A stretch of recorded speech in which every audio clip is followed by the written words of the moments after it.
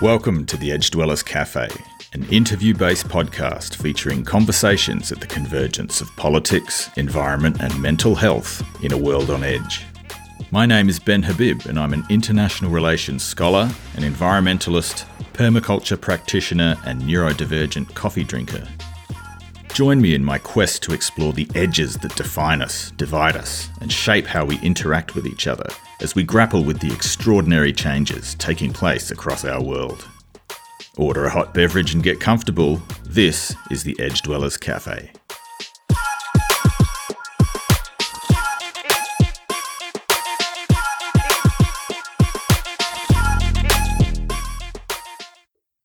Greetings, Edge Dwellers. Back in the late 1990s, my then girlfriend's dad used to talk about this thing called permaculture. This method for doing farming, like the farm was an ecosystem rather than a monocrop. I didn't really get it at the time, but I thought it sounded kind of punk with a hardcore edge that resonated with my emerging environmental consciousness. Thank you, Tony. You planted a seed in my mind that would germinate 15 years later when I took the permaculture design course at Ceres Community Environment Park in Melbourne, which I've taught into ever since. Australian biologist Bill Mollison and his student David Holmgren developed the permaculture design system in the 1970s as a means of producing nutritious and affordable food while regenerating ecosystems and enhancing biodiversity. As a design system, permaculture utilises a set of design principles to develop agricultural and social systems that mimic the diversity and self-regulation of ecosystems. As a system of ethics, permaculture is based on regenerating ecosystems and their constituent life forms, as well as taking care of the needs of people and distributing the yields of permaculture systems in a fair and just manner. But what most intrigues me about permaculture is the grassroots network of permaculture practitioners that sprung up in over 100 countries around the world. Who are these people? How do they connect with each other? And how do they come together as an international community and movement? In this episode, I'm joined by Dr. Simin Fadai, Senior Lecturer in Sociology at the University of Manchester in the UK. Simin researches social movements and environmentalisms across many countries, including her recent research on the permaculture movement in India. In this convo, Simin and I talk about our recently published co-authored article, Permaculture, a Global Community of Practice, published in the journal Environmental Values, in which we tease out how we can understand permaculture as a transnational movement. In addition, we explore the relationship between the permaculture movement and global inequality, First Nations sovereignty movements, and climate change mitigation and adaptation. We also reflect on the process of our research collaboration and offer some advice for early career researchers on pursuing collaborative projects. A couple of things before we launch into my discussion with Simin. First, a friendly reminder that you can support the production of this podcast by clicking the like and subscribe buttons on whatever platform you're listening on. You can make a one-off monetary contribution of any amount to support the production of the podcast via PayPal, or you can become an Edge Dwellers Cafe subscriber on Patreon with access to bonus AV material and a monthly live interactive webinar for some frank and fearless chats about recent episodes and the wild times we live in. See the show notes for details. I'd also like to send a shout out to my friend Alison Newman, host of the Art of Being a Mum podcast. Ali chats to artists, musicians, writers and other creatives about the joys and issues they've encountered as mums who continue to make art. Topics include juggling the day-to-day of parenting, retaining identity, how their work is influenced by motherhood, mum guilt, the pros and cons of motherhood and everything in between. Okay, that's enough preamble from me. It's time for my conversation with Simin Fadai.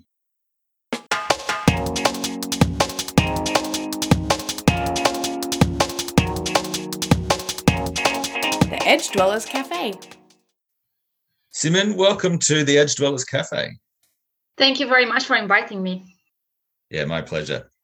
So we met each other in 2017 at the International Permaculture Convergence in Hyderabad in India.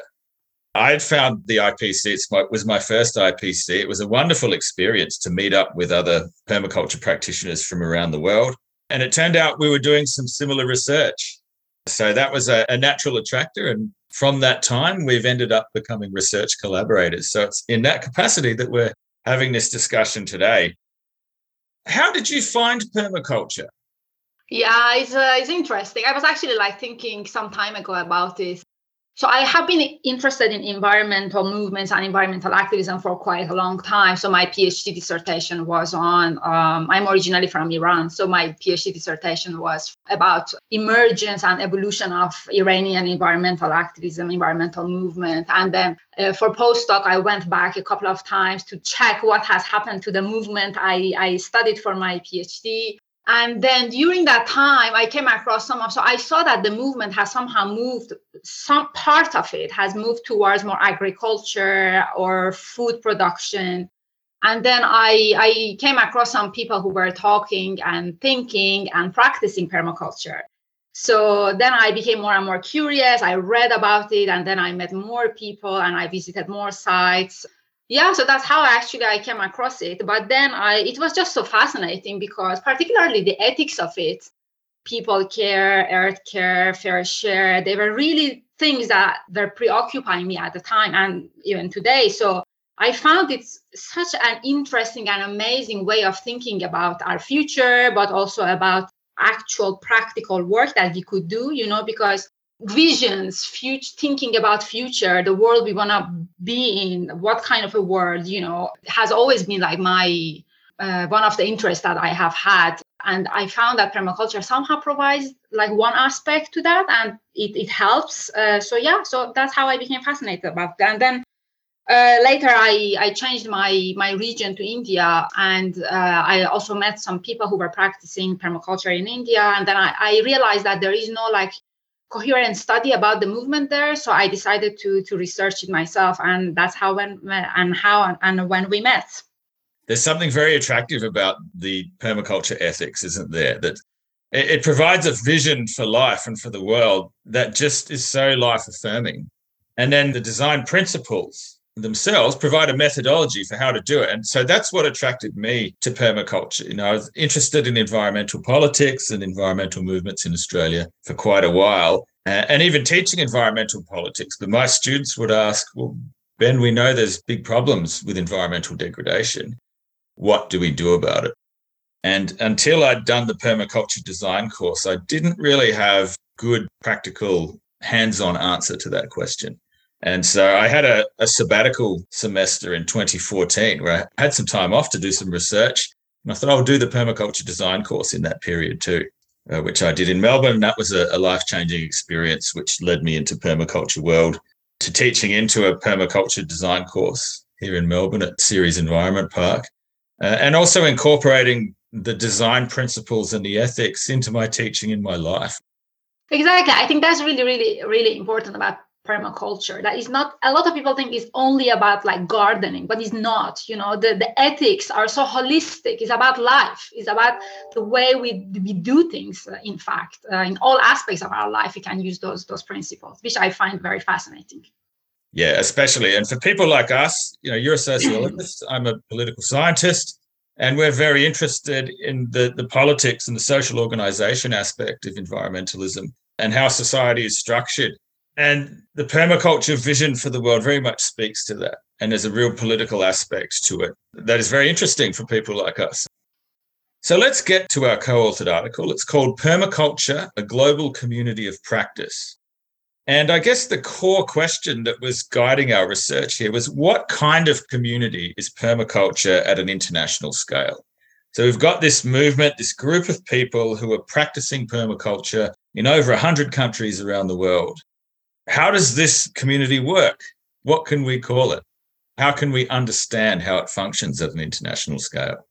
Yeah, actually, I started thinking about permaculture more at a national level, and then gradually started thinking about it as a movement or anything else that could be understood beyond national borders. And I think that is where our interest somehow merged, right? Because you were also doing permaculture research in different countries, and I was doing the research in India, but also like I was quite aware of its transnational aspect beyond national borders. Yeah, so I think this is a very, very interesting and important question. How can we define permaculture? Is it a social movement? Is it a community? Is it a collective? Is it a collectivity, a group? Can we say it has similar characteristics when we think about it within national borders, or when we think about it across national borders? And this is exactly what our article is addressing, right? So we are saying that perhaps if we think about permaculture in one nation state, perhaps the characteristics that it has somehow speak to the main characteristics of a social movement. But the moment we start thinking about it beyond those borders, we are seeing something different. We are seeing maybe something more unique. It could perhaps speak to some of the characteristics of a transnational social movement, but it is not quite there. So it is something else. And this was the thing that we were trying to figure out in our article, right? Which made it quite interesting, because I have rarely come across a movement which within the nation state can be called a movement. But when we think about it beyond those borders, maybe it could be called something else. And this was very interesting. Yeah, and the nature of permaculture as a movement in individual countries is very different depending on where you are, isn't it? And we'll flesh that out in a little bit more detail shortly. But if we're thinking of social movement, we're obviously thinking about a direct, explicit, organized collective challenge to power and powerful interests, whether it's the state or international power structures of some kind. And that's not really what permaculture does, is it?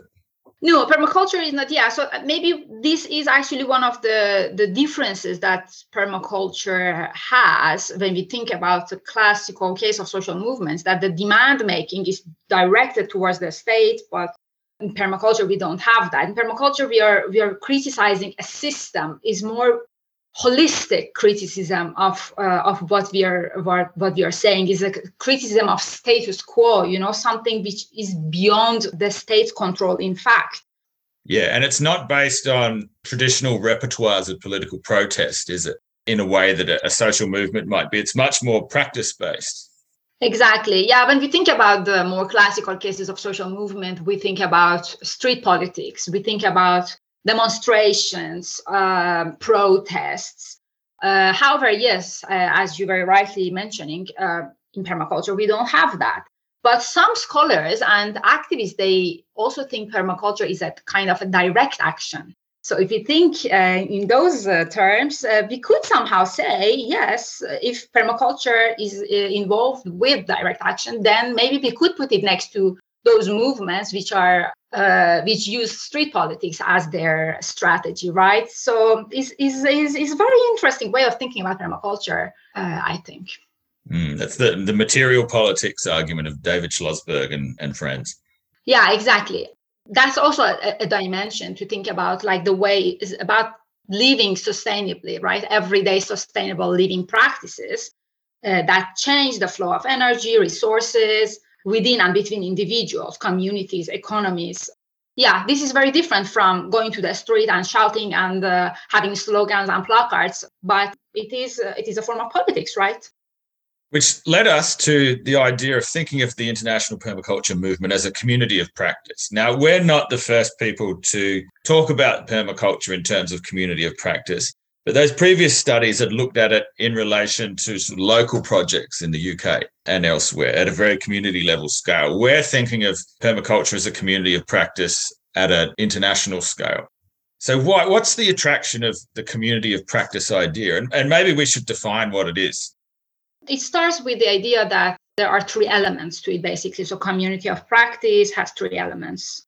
The one is that is shared domain that they talk about, a shared domain of interest and commitment to it, which leads to emergence and maintenance of a kind of identity, a collective identity, which is very important. And then the second element of it is communality, according to the theory, which is the practice of manifesting community. This enables joint activities, it builds up relationships, interactions and mutual learnings. And then the third element of it is shared practice, that is about developing tools and ways of addressing problems.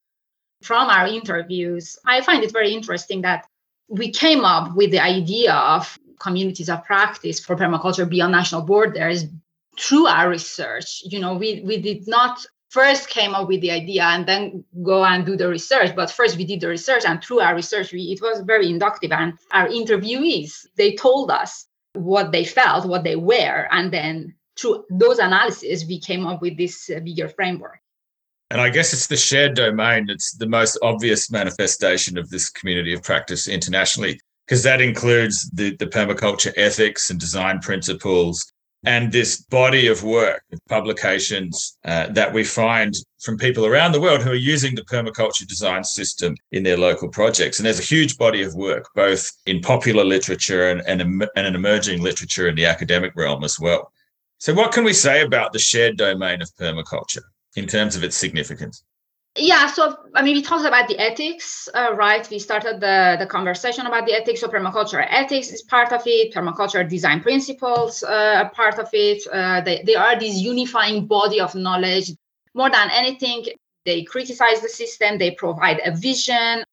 They also tell people how they can live a more sustainable life. But to me, this is also about a methodology to materialize the kind of life we want to live in. And we saw a remarkable coherence across our interview sample of people from around the world there. Exactly. The shared domain also identifies the boundaries of the permaculture community. So who's in and who's out. And it helps to define what's the connection of permaculture to the mainstream. So it kind of defines the relationship of permaculture to mainstream environmentalism and also to the mainstream system of political economy itself. To me, the ethics and the design principles are the most important defining elements of permaculture, and you can really if you identify with the ethics and if you believe in those principles, then you are a permaculturalist. So to me, it's somehow clear how you can define yourself or not define, If you believe in the ethics and the principles and you use them some way in your life, in whatever way, then you can call yourself a permaculturist. I don't know what you think. Well, I guess there's a critique of industrial agriculture that's embedded into the design principles, and that separates permaculturists from that system. Oh, yeah, definitely. Yeah. Right. Well, let's speak to the communality domain now, or the communality element of permaculture as a community of practice. What can we say here? Yeah, so when we think about the communality, we are thinking about the binding glue. What is bringing people together, the web of interactions, relationships, joint activities. All these facilitate mutual learning, knowledge exchange within the collective, right? And we can say that this communality is somehow centered around the permaculture design course, but also national and international convergences, organizations and demonstration sites that exist in different places and localities. And all these act as a hub for practitioners to interact, to meet, to exchange ideas.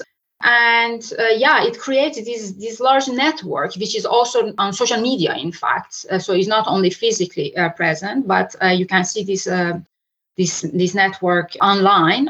And I think community building is really, which also came through our interviews, is people consciously really want to build communities. It is really their main goal, building relationships, connecting with like-minded people. And that's what's interesting about the permaculture movement. So you've got this extraordinarily, very strongly linked network around the world of permaculture practitioners, and you've got lots of demonstration sites that have global reputation, like Ceres here in Melbourne. We've documented quite a few of them. So what were some of the other demonstration sites that we've talked about in our publications? Yeah, one in Malawi, the one in India. I actually really got, because I visited Aranya, the organization which organized the International Convergence. And also before that, they had organized the Indian National Convergence. So I did my permaculture design course with them. And then I I really got to know them, and it was fascinating. Yeah, but there are numerous examples in Latin America, in Africa, in Zimbabwe is really, really common, and they have achieved loads of things. But yeah, this horizontal diffusion model, it's quite extraordinary that the movement has spread from a couple of guys in Tasmania to spread around the world, largely through the permaculture design course of a small group of people coming together to learn the PDC curriculum. And then they reach a level of expertise where they go off and set up their own PDC. And then the process continues and continues. So you get this horizontal spread. And there's been a few sort of valiant pioneers who've taken the permaculture message to new ground in different countries. And this has been extraordinarily successful for a grassroots movement. And the permaculture design course is really central to this. But the permaculture convergences, these play a really interesting role because it's much more than just a conference. It's more than just people getting together and presenting the work that they're doing. There's so much more to that. So you go to an international permaculture convergence, what's going on? Yeah, you see all these people coming from all over the world with different backgrounds, with different ecologies, with different economies, with different societies and cultures and problems. And it's fascinating to see that they all somehow connect to permaculture in their own way, right? And this is really, really amazing because permaculture provides that kind of framework for people. You don't need to accept everything. You don't need to agree with every single principle of it. You just see what is suitable to you, to your ecology, to your economy, to your culture, to your setting, basically, to your little community. And then you practice it. It is really fascinating. I really don't know so many movements which provide that kind of a framework for people. So, for example, the convergence in India, it was really fascinating to see people coming from. There were so many people from Asian countries around India, which was really, really interesting. First of all, it showed that permaculture is really something that people are fascinated with in that part of the world, first of all. Second, they made the effort to come to the convergence. Third, they were sharing their experience. People were trying to learn from each other. People were trying to teach each other, to exchange ideas. But there were also so many people from different African countries. And then you could see how this knowledge exchange from two different continents with different backgrounds, different, problems. This knowledge exchange is happening. People are learning from each other, but also that people are connecting to permaculture in totally different ways. And that shared domain of the permaculture ethics and principles, that design system, because it's intentionally meant to cater to locally unique conditions and needs, isn't it? So it's not prescriptive in the same way that other movements might be. So you have to do it like this. That's not what permaculture is about. And it's got this great way of being able to accommodate diversity in that way because it's got something to offer to everyone from whatever context they're in. So it was interesting at the permaculture convergence, seeing people from China who are working in huge mega urban environments in cities like Shanghai and Beijing, where their challenges are how do you live sustainably in this concrete and steel megapolis and introduce green space? How do you get safe, clean food? Very different challenges to some of the peasant farmers that we met from India at the IPC, or colleagues that are working in Africa, where the challenges are very different. Exactly, yeah. That's not to say that there are not power differential in the permaculture movement. And there have been some criticisms of permaculture in different contexts. There's the one of emanating from Central America, talking about permaculture as a gringo movement, referring to rich Americans that are coming down into Central America and trying to set up permaculture farms in communities that they're not otherwise connected with in any other way. A similar kind of criticism could be valid in Australia, where it's talking about permaculture as very a white middle class movement that doesn't really have much to offer for people from lower socioeconomic groups. It's not very inclusive of people from different ethnic backgrounds. And there's nothing inherent to permaculture as a design system that should make it that way. There's other factors in play. What are these different power differentials within the permaculture movement? What's that telling us about how the movement's functioning? Yeah, as you rightly mentioned, this is a criticism which is correct in many ways. And I think we should really reflect on it, see how we can solve this problem. But yes, basically the problem is that different socioeconomic backgrounds are not always represented in the movement. So when we think about the global north and the south divide in permaculture, for example, we see that in the global south, mostly we have like farmers practicing permaculture, people who are actually making a living from permaculture. And then in the global north, it becomes more like a project to criticize market economy and the global production of food. So this is something for us to think about. Why is it that the global south has managed to attract farmers and people who are producing food for their living, but in the global north, it has become more like something to criticize a system, which is good. We need these kind of criticisms, right? But we somehow need to think how we can reach out more to people, to communities around us, also as people who are living in the global north, who are more impoverished and living in deprived areas. How can we include them? How can permaculture become a more inclusive movement in the global north as well? And we saw particularly in Hyderabad at the International Convergence, we saw the Decolonizing Permaculture Working Group.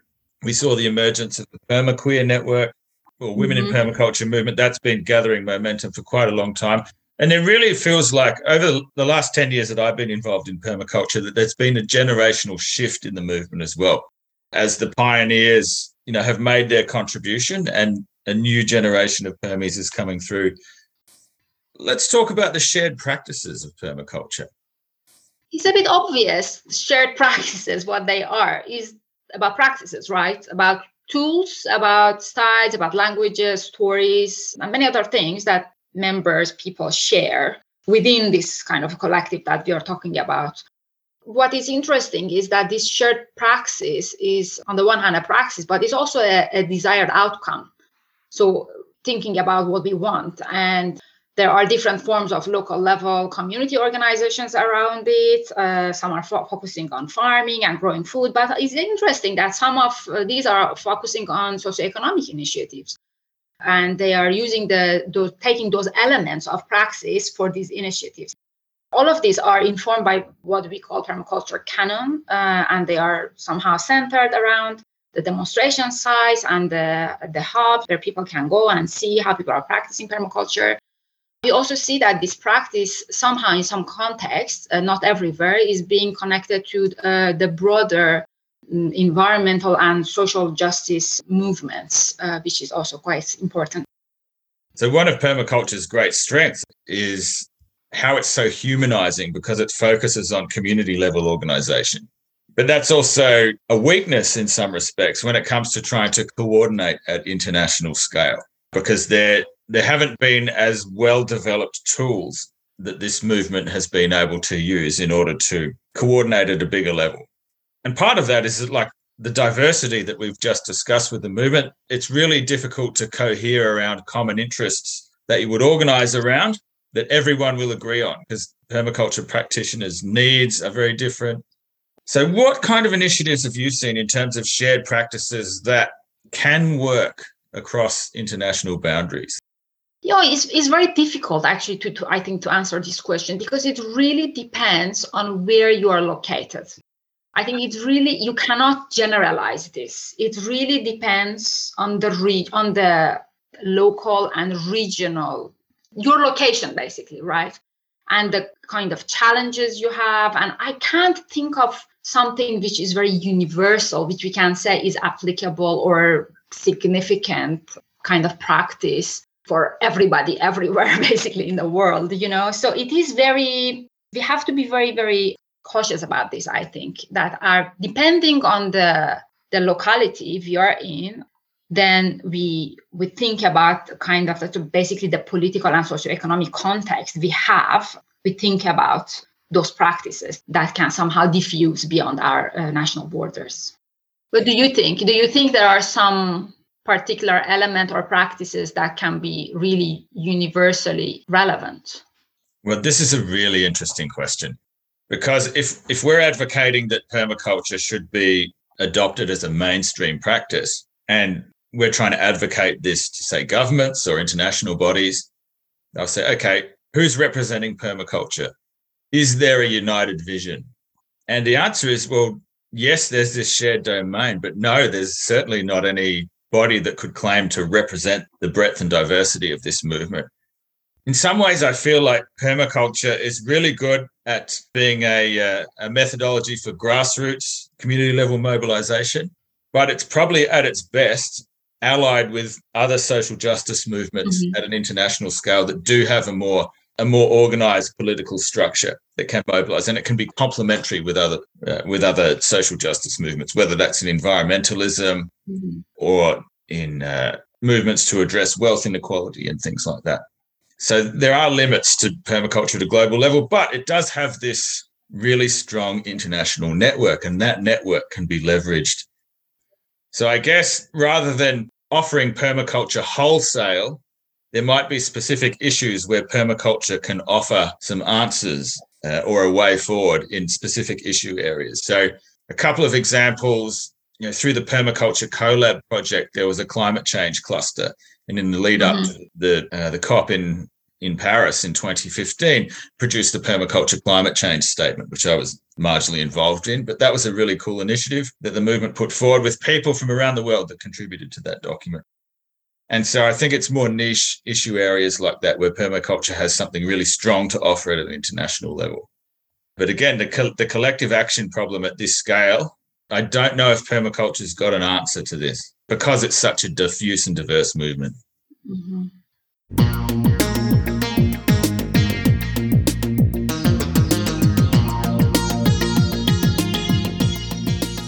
The Edge Dwellers Cafe. With your research in India, what's the unique place for peasant farmers within the permaculture movement?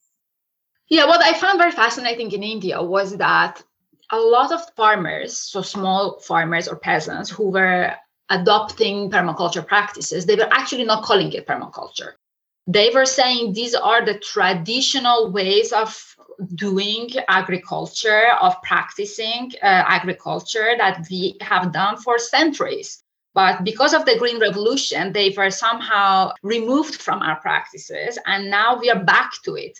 And I found it a very interesting also angle from the permaculture activists who were trying to teach these basically reteach these small-scale farmers and peasants permaculture. But when the peasants were learning them, they were like, oh, wait a second, this is actually a method that we historically used to use, but now we forgot it. So it is very interesting that permaculture offers that angle, that something that people can, the small peasants and farmers can think that is not coming from elsewhere, but it is actually part of their tradition and they are relearning it. And they actually is a lot of joy involved because something that they had to forget about is coming back to them and they really love it. And then, okay, there are some activists who go to these little farms to teach the peasants these principles. But then when they learn it, many of them, they volunteer to teach the other peasants and other farmers because they see how useful it is and how by just changing some small things in their farm, they can suddenly get much more food, or a lot of problems. For example, the problem they had with water is now solved. So they reach out themselves to the others who are also peasants and small farmers. So this is really fascinating. That is not something that is coming from Australia for them. It's something that belongs to them. It's theirs, but it was forgotten and now it's back, And I think that's how this movement has been so successful in the Global South, because I think these kind of practices have been part of the traditional ways of farming before the Green Revolutions, before the mechanization of agriculture. And now farmers feel, oh, wait a second, right? Like my grandparents were using this, but we weren't. So let's get back to that. And they really love it. And they see how it really changes their lives. So the permaculture movement at its best then provides a space for the reuptake of traditional practices that might have been lost or severely degraded over time. And so maybe the best space for allyship for people from the global north is to support the reuptake of traditional knowledge systems and traditional practices, rather than trying to impose a permaculture dogma from outside. It really depends on the approach of the people who are trying to do that outreach and ally with peasant farming communities, is to not come in and impose something, is to work with the knowledge of the people in place. Exactly. And I think in many occasions, they were trying to also learn from farmers themselves, so it was like a very collaborative way of working together. Although they were going to these peasants and small farmers as permaculture activists to show them how they can fix the problems in their farms. However, at the same time, they were trying to learn from what they were doing, because some things they were doing were right, but some things were wrong. So they were trying to correct those mistakes through the permaculture practice and principles, but also learning from them. So this mutual exchange is also very, very important. And as you are very correctly saying, that to give them the idea that we are not actually coming from somewhere else to tell you what to do, but it's like we are just learning from each other. And I guess in this space, the permaculture movement, there's a lot of crossover with indigenous land sovereignty struggles in various cases around the world. In your research, have you investigated any examples of that? Not actually directly, no, but yeah, there were some. So in South India, where I did my research and where a permaculture movement is more dominant than the North, yes, there have been some examples, some cases that people starting to mobilize through permaculture, but there were landless agricultural laborers.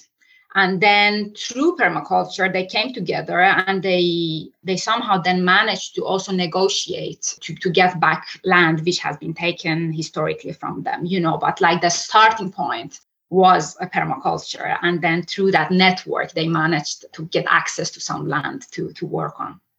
Particularly a big issue in settler colonial society. There are some initiatives in the United States of permaculture working with First Nations groups in allied practice.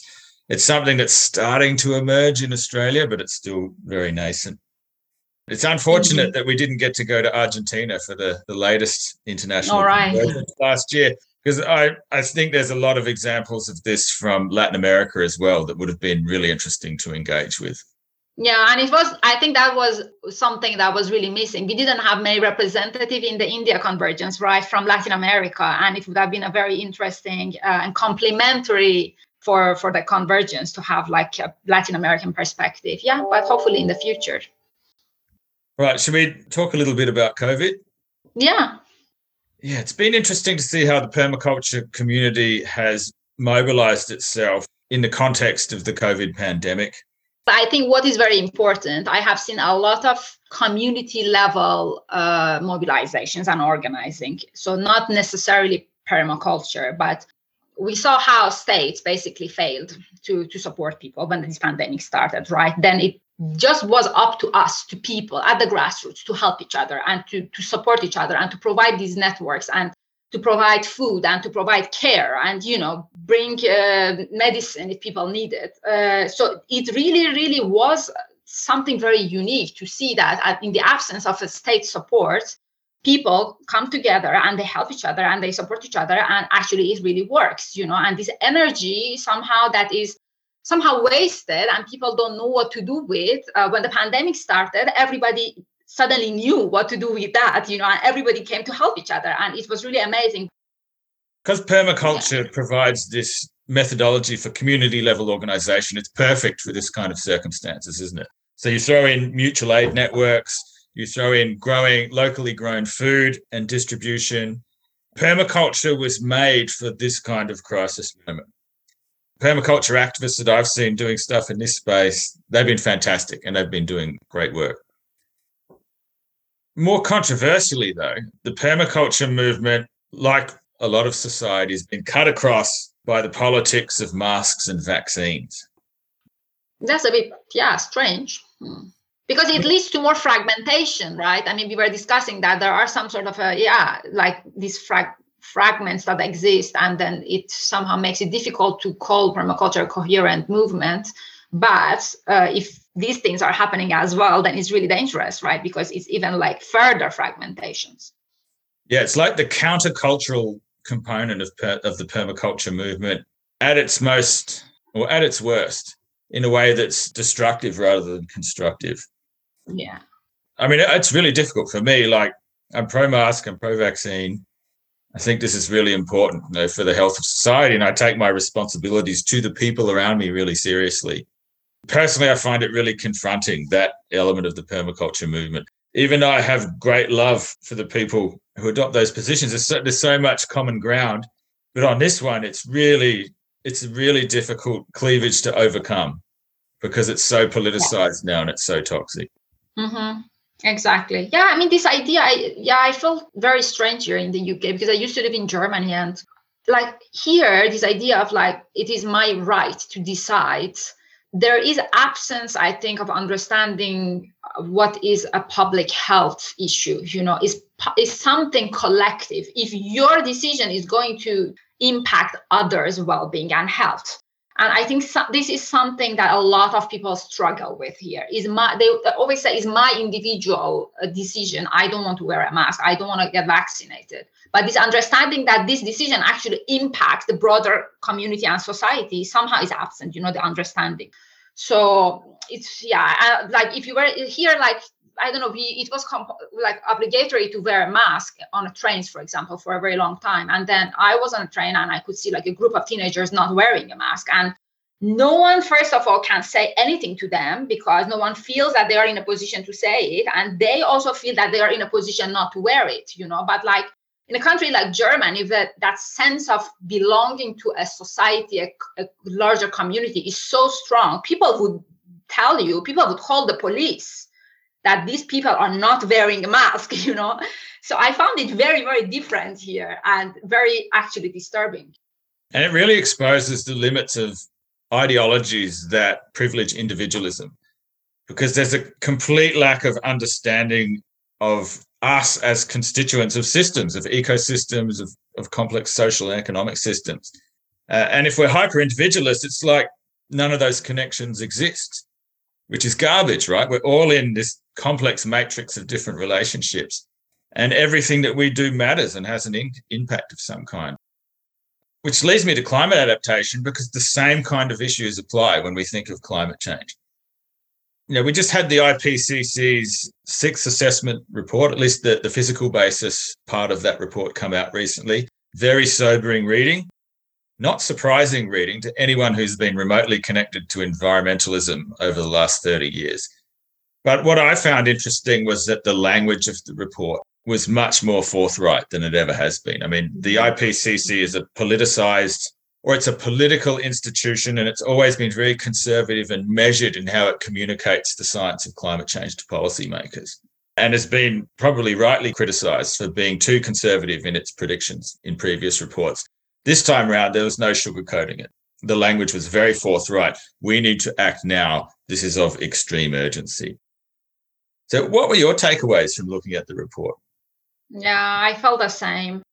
The urgency of it, that we really need to do something now. Otherwise, otherwise we are basically done for, is like, this is the time to act now. As we see in the slogan, some of the environmentalists take it, act now. And the now is really like in capital, if you don't act now, there is no other option. And the fact that also that we are even in a worse position that we had thought we were in, right? So that was one of the messages of the report, that we thought we were actually okay, but we are actually not okay at all. Is really horrible what's going on.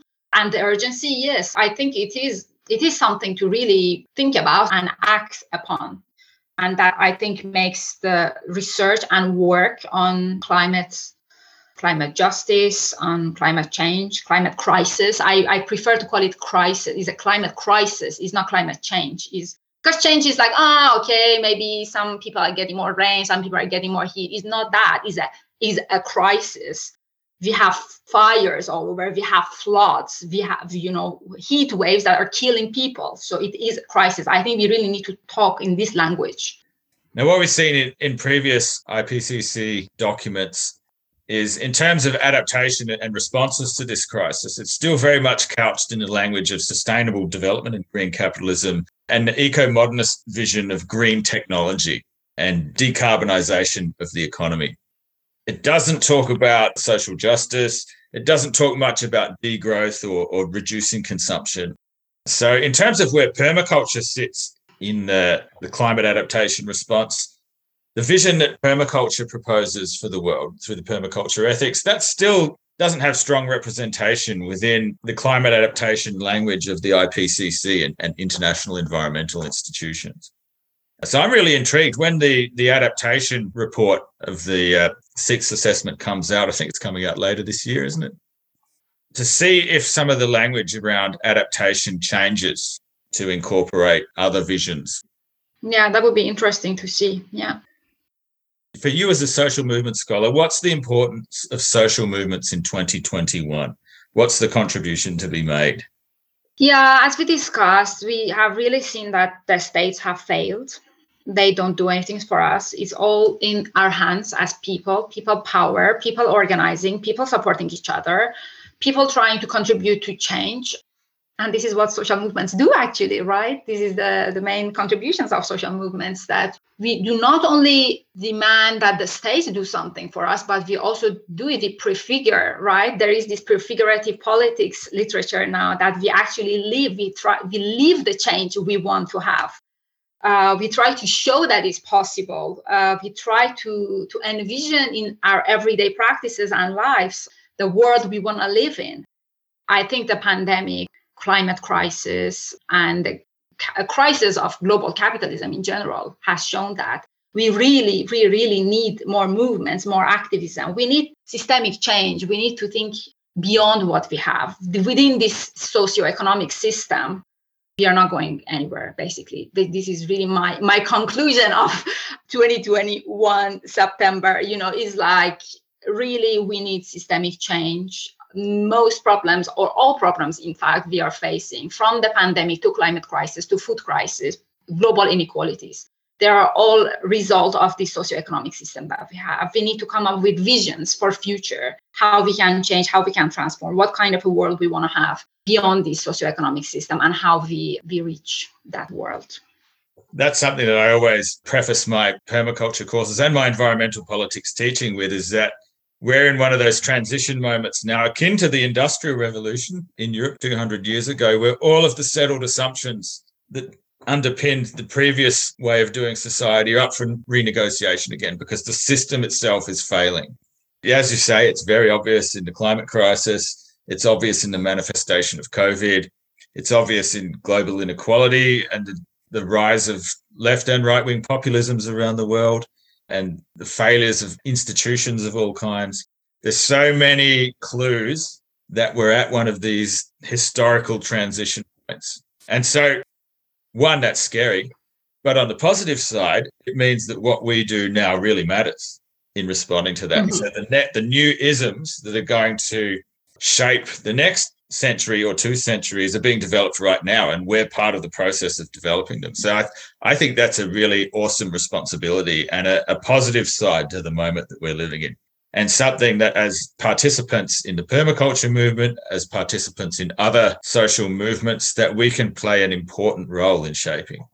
Exactly. Instead of feeling depressed, it is a depressing world at the moment, I think. If we allow ourselves to feel depressed, we can easily feel depressed, right? Because of all these things happening at the same time. But on the other hand, as you are saying, it's our responsibility to not feel depressed and to be more positive about it, and to think that this is the moment that we are going to change, and we are going to envision a world beyond this world that we have. And what is that vision, and what are the ways and strategies to arrive there?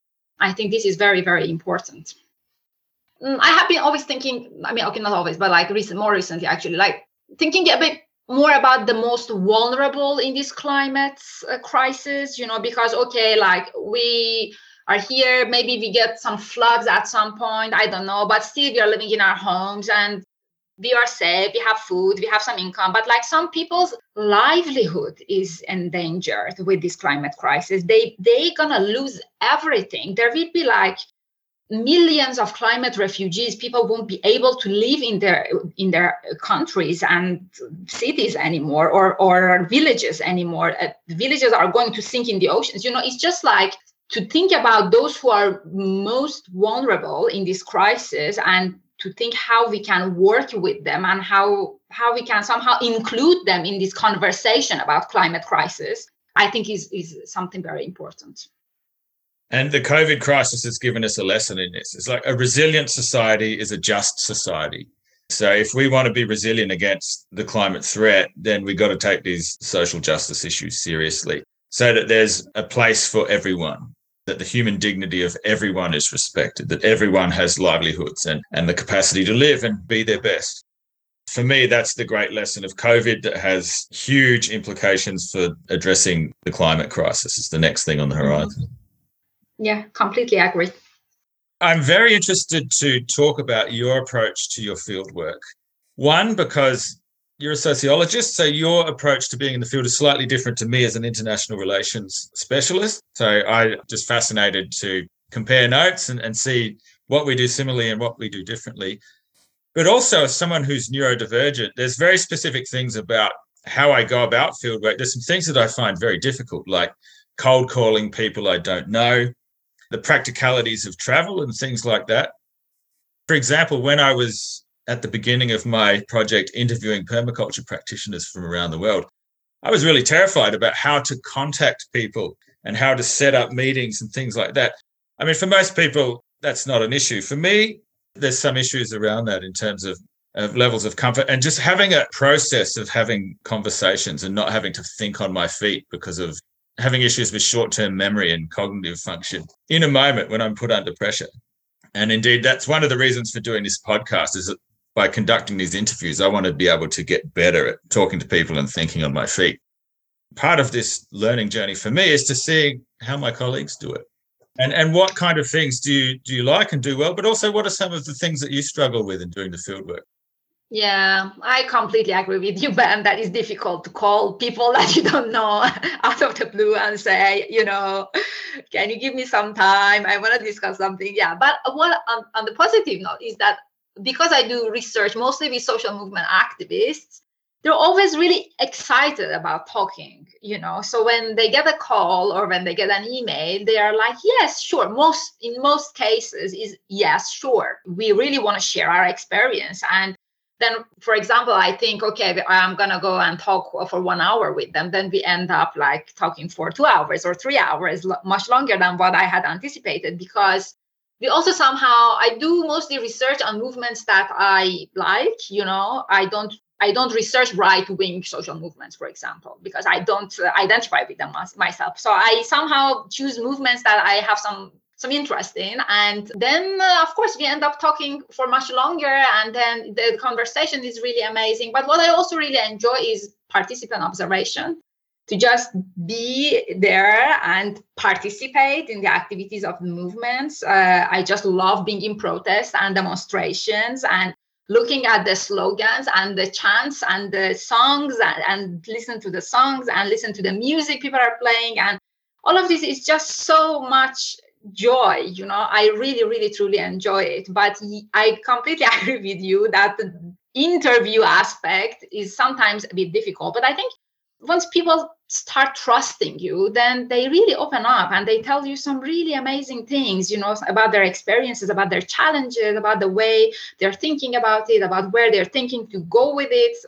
So this, I think, building mutual respect is very, very important. And also to probably communicate the fact that I'm also going to learn a lot from you. Is not that, I'm getting some information from you because I want to write a book or some articles, but it's a very mutual thing. I'm learning a lot and maybe I can share some of my experience with you as well. Yeah, this is the approach I usually try to take. And I have been quite successful, I think. Of course, it depends on the context. Sometimes it is a bit more difficult. But I think overall, when I think about the past couple of years that I have been doing research, I feel it is a very enjoyable process. Initially, when I started doing my PhD research, it was really daunting. And then I realized, actually, this is going to be a career-long project of relationship building and snowballing networks and connections over time. It's not a one-shot hit. This is a relationship building project that I'm going to have to keep undertaking through my career. And so that took some of the pressure off, actually. You do end up having some really fantastic conversations once there's a level of trust built up. It's what I love about fieldwork. And it's, again, one of the rationales for this podcast. I want to try and bring the joy of that fieldwork experience to conversations like this one. And also in a one-on-one format where I feel like I'm most comfortable and at my best. The name Cafe chat over coffee. Yeah, I think it's really amazing initiative you have. It's great. This was a really fulfilling and enjoyable collaboration that we did, despite the fact that we haven't actually seen each other in person since December 2017 in Hyderabad. But we've been able to develop this paper, and it's been a fantastic process from the moment that we started brainstorming where we might go with the project, because obviously we had this overlap of research interests, but there's a lot that has to happen to go from that convergence of interest to a published paper. What I enjoyed was that we were able to relinquish our ego over the process. So to me, I visualized it like playing tennis. I hit the ball over the net to you, the ball being the project. And while you've got the ball, you're in charge and you shape it and take it in the direction that you think it needed to go. Then you hit the ball back to me, and then it's my turn. But while you've got the ball, I relinquish any attachment to it and trust that you'll shape it in a good way, and vice versa. So I found that really interesting and really enjoyable. Every research collaboration is different. There's different dynamics between the people, but this was an enjoyable one for me. Oh, I completely agree. I really like the way you're putting it with the balls, right? Because that's exactly what we did. And it worked so well. And we really trusted each other. I think some people get nervous when they give the ball to the other person because they don't know what's gonna happen with the whole thing, so they can't do that, in fact, and it's that feeling of anxiety all the time. But I felt at least very comfortable, when I was giving the ball to you, because I knew you're gonna do something really awesome with it and then giving it back to me, and then I was doing my best to do something I could, so I think it's also about trust again. Like we were talking about trust in interviews and like building trust between people. This is the exact same thing. Although we couldn't really see each other in person, but I think that the component of trust really, really helped. And confidence in each other that, yes, the other person is actually really capable of doing something great with these ideas and with this project. And then when it comes back to me, I also do my best, and it really works well. If you were supervising a young early career researcher who was doing a research collaboration for the first time, what kind of advice would you give them? First, to choose the collaborator very carefully, because sometimes collaborations can be painful, in fact, instead of joy. Like we really enjoyed this. It was a very joyful process, but it can be very difficult. So I wouldn't really recommend working with someone you don't trust or you don't have the confidence in. So I would really choose my collaborator very, very carefully. And then the moment I chose them, I would really then try to play this game that you just explained in a very nice way with the balls, right?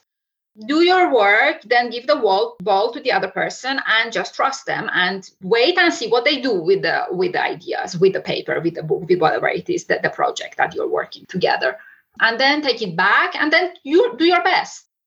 That component of trust and confidence, I think, is very, very important from the very beginning. So don't work with just whoever comes across your way. And you don't have to say yes to every collaboration. Oh, no, exactly. That's actually what I tell some of my PhD students. You have to learn to say no to so many things in academia, I think, because you get like so much and so many people ask you for different things. You have to focus on, you have to have some main thing in your academic life and then some satellites around it. But you can't have so many satellites because you get distracted, right? So you choose the main thing very carefully, and then you choose some of those satellites also very carefully, but then you say no to many other things. I think in academia, we should really learn this from the time that we are doing PhD. Otherwise, it becomes really hard. Yeah, a couple of moons, not the whole asteroid belt. The other funny thing about our project that I really enjoyed was our spirited discussions over who would be the first named author. We were both desperate not to be and to hand over the prestige to the other person. So even though I'm the first named, it wasn't for extreme lack of trying to let you have it. But in our case, we are both at the same level of career. So there's not the same power differential, say, as if we were publishing with one of our grad students, for example. So my philosophy in that case is to always let the junior person be the first named author because they need it for their career. They need that prestige, and that should be the right thing to do as someone who's more established. How do you feel about that approach? Because it's not a common one. Mm-hmm. No, I agree with you. As long as the person is ready, because, okay, this prestige of being the first author comes with some responsibility, right? So if the person is ready to take that responsibility, of course, I think to me, this is an amazing approach. But sometimes it might be that person doesn't feel confident or comfortable. They really want, supervision of someone who is a bit more senior. Then in that case, if they feel they're really not in that position to take on the responsibility, then I think it is okay to be the second author, It's a very ambitious thing, right? Like to be the first author of a journal article, and especially if the journal is a very good journal. So it comes with prestige, but it also comes with responsibility and work. But it should definitely be something that's an explicit discussion that's had, understanding that there's a power dynamic in play. And I think that the best supervisors are good at that. And that's certainly something that I've tried to emulate in my practice.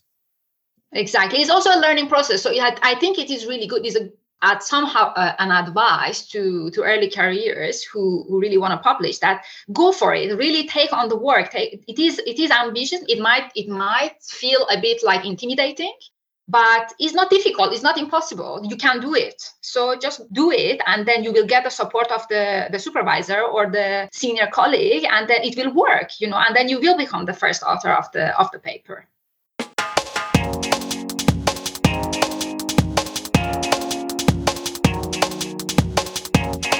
The Edge Dwellers Cafe. This is such an interesting space. Permaculture is one of a number of methodologies for sustainable societies that are evolving environmentalism from no to yes movements. Or to put it another way, taking environmentalism from protest-based activism into more holistic community building based on ecological and economic regeneration. What Simin highlighted was that permaculture is political praxis as well, based on creating new economic and social systems that send tangible political, social and market signals to existing institutions and give permaculture practitioners leverage in relation to those structures. It's not just about farms and gardens. This is something we'll continue to explore in later episodes. If you'd like to support the Edge Dwellers Cafe podcast, please click on the like and subscribe buttons on the platform you're listening on.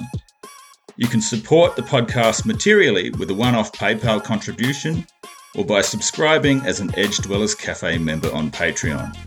Your financial support helps to cover the costs of hosting, production, editing, and research for the podcast. Thanks for joining me. This is Ben Habib saying goodbye from the Edge Dwellers Cafe. Stay safe, much love, and tend that compost.